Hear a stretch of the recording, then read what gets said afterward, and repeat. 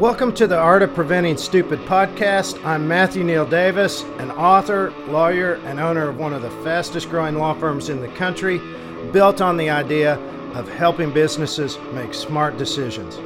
I'm going to teach you in this podcast how to protect, improve, and grow your business by dealing with your problems before they happen, because prevention is direction. Vamos, amigos. Buenos dias, amigos, and bienvenidos to the Art of Preventing Stupid podcast. This week is a follow-up to the Common Denominators podcast from last week. We're going to build on the idea of common denominators to get to how to build out a best practices list customized to your business to use in the Business Immune System report. If common denominators are the cake, then best practices are the cake with icing. And everybody loves that. Not the icing. I hate icing. I used to work in a bakery. I hate it plain, but it's good on cake, and it's how you ice your cake. And everybody loves a finished dessert like that. That's what the best practices do to your common denominator list. Just to make sure we're all on the same page, these two podcasts are elaborations on how to use the Business Immune System report, how to ask the smart questions that help you protect and improve your business. Time for a quick review. Common denominators are the things every business should be concerned about. We went over a few of them last week. Health of the owner and or management, for management catastrophes. Identifying your core customers, for marketing. That's an example of where you should not be ignorant. These form a baseline, again the cake, of building out your best practices list. The question now is, what do we add on? What are the sort of subjective concerns that you need to customize the questions that you're going to ask? First and foremost, your goals have to be taken into account.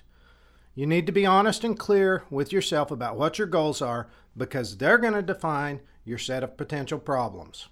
Again, your goals define your problems. Problems are just the flip side of your goal. If you're like most of the rest of us, you have some very specific goals and things you want to achieve with your business. These are going to affect how you want to view the threats or obstacles that stand in your way. Getting where you want to go depends on avoiding catastrophes, building the necessary knowledge and skill sets. Again, that's avoiding ignorance, and likely a lot of elbow grease and follow through. Reference there to avoiding ineptitude, meaning that you get the work done right. Now, before we get on to other things that factor into building your best practice list, let's look at an example of how goals come into play in building out your best practices list, meaning your custom list.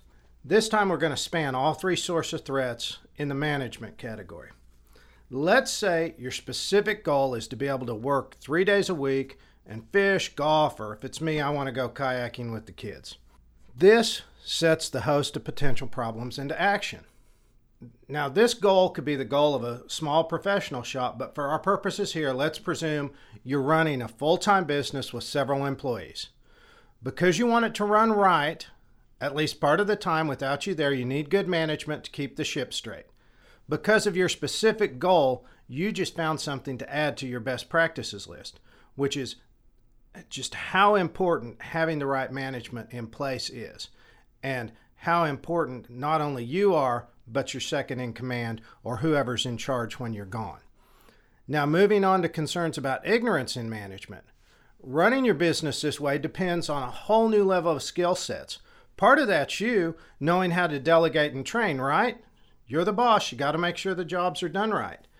Then there's making sure your manager knows how to run the shop while you're gone. In thinking about this, I was going back to when I was 19 years old and my boss left me in charge of Paul Revere's Pizza in Lisbon, Iowa. Now, maybe that wasn't one of her best decisions. I hadn't been trained very well. I wasn't a completely irresponsible kid, but I wasn't really up to snuff to be able to take care of the shop. Point here, the goal of getting time off adds to the custom items on your best practices list. You have to be able to make sure that your team knows how to do it. Then there's ineptitude. And we're kind of in the same realm here with ignorance. It's more about making sure that they follow through with it. And going back to Paul Revere's Pizza, if my boss had left me a detailed checklist to make sure all the steps were done to close the shop, she would have got a better result. So you need to make sure your team has their methods mapped out. Systems are important, and when you set that goal of wanting to take time off and not be there, that adds a new layer of complexity in how you've got to build your systems. Okay, what we just did is walk through an example of how your goals will add custom questions to how you use the Business Immune System report. Now let's also consider some other things aside from goals that will add to it. Now, there's a pretty sound argument that all of them can be characterized as goals, but let's run with it anyway. The stage of your business obviously can make a big impact. Last week, I differentiated between a new company and an old one with obligatory reference to a curmudgeon owner, right? That stage of your business is going to affect the questions you ask. It's going to affect how you look at your business, where your threats are coming from, whether you need to be more concerned about ignorance or ineptitude. Now, another consideration is the market. For instance, where I live right now, we're living through another oil boom. Okies in the know how to handle these. It's a boom and bust cycle. It goes on and on and on again. And that colors how we know how to deal with investments in the business, receivables, and a whole host of other things. For instance, the last oil boom was coming to an end about 2014. I saw it, sent letters to my clients, got them prepared. That affects the questions that you ask. And by that, I mean the market that you're in, the business that you're in. So what I'm getting to is how do you customize on top of the common denominators? And that's how ultimately we all build out our best practices lists on how to use the Business Immune System report. These two podcasts are only meant as an introduction of how to use the Business Immune System report to your utmost advantage. There's a ton more to discuss here, and we're going to get into that because a few podcasts down the road, we're going to switch to an interview format and start digging into the 21 categories repeatedly, and we're going to discover a ton of great ideas about how to protect and improve your business from fantastic experts in all the key systems of your business. Next week, I'll be back and I'm going to address the pessimists. I'm going to address those that contend that you can't prevent stupid mistakes, because I believe that most of the times you can, particularly if you build a system, which is what this whole podcast is about. And the next podcast is going to help you build your confidence by giving you why, there's some quotes there, the Business Immune System works. I may wax a little philosophically, so get ready. That's for next week, though. For now, Davis out.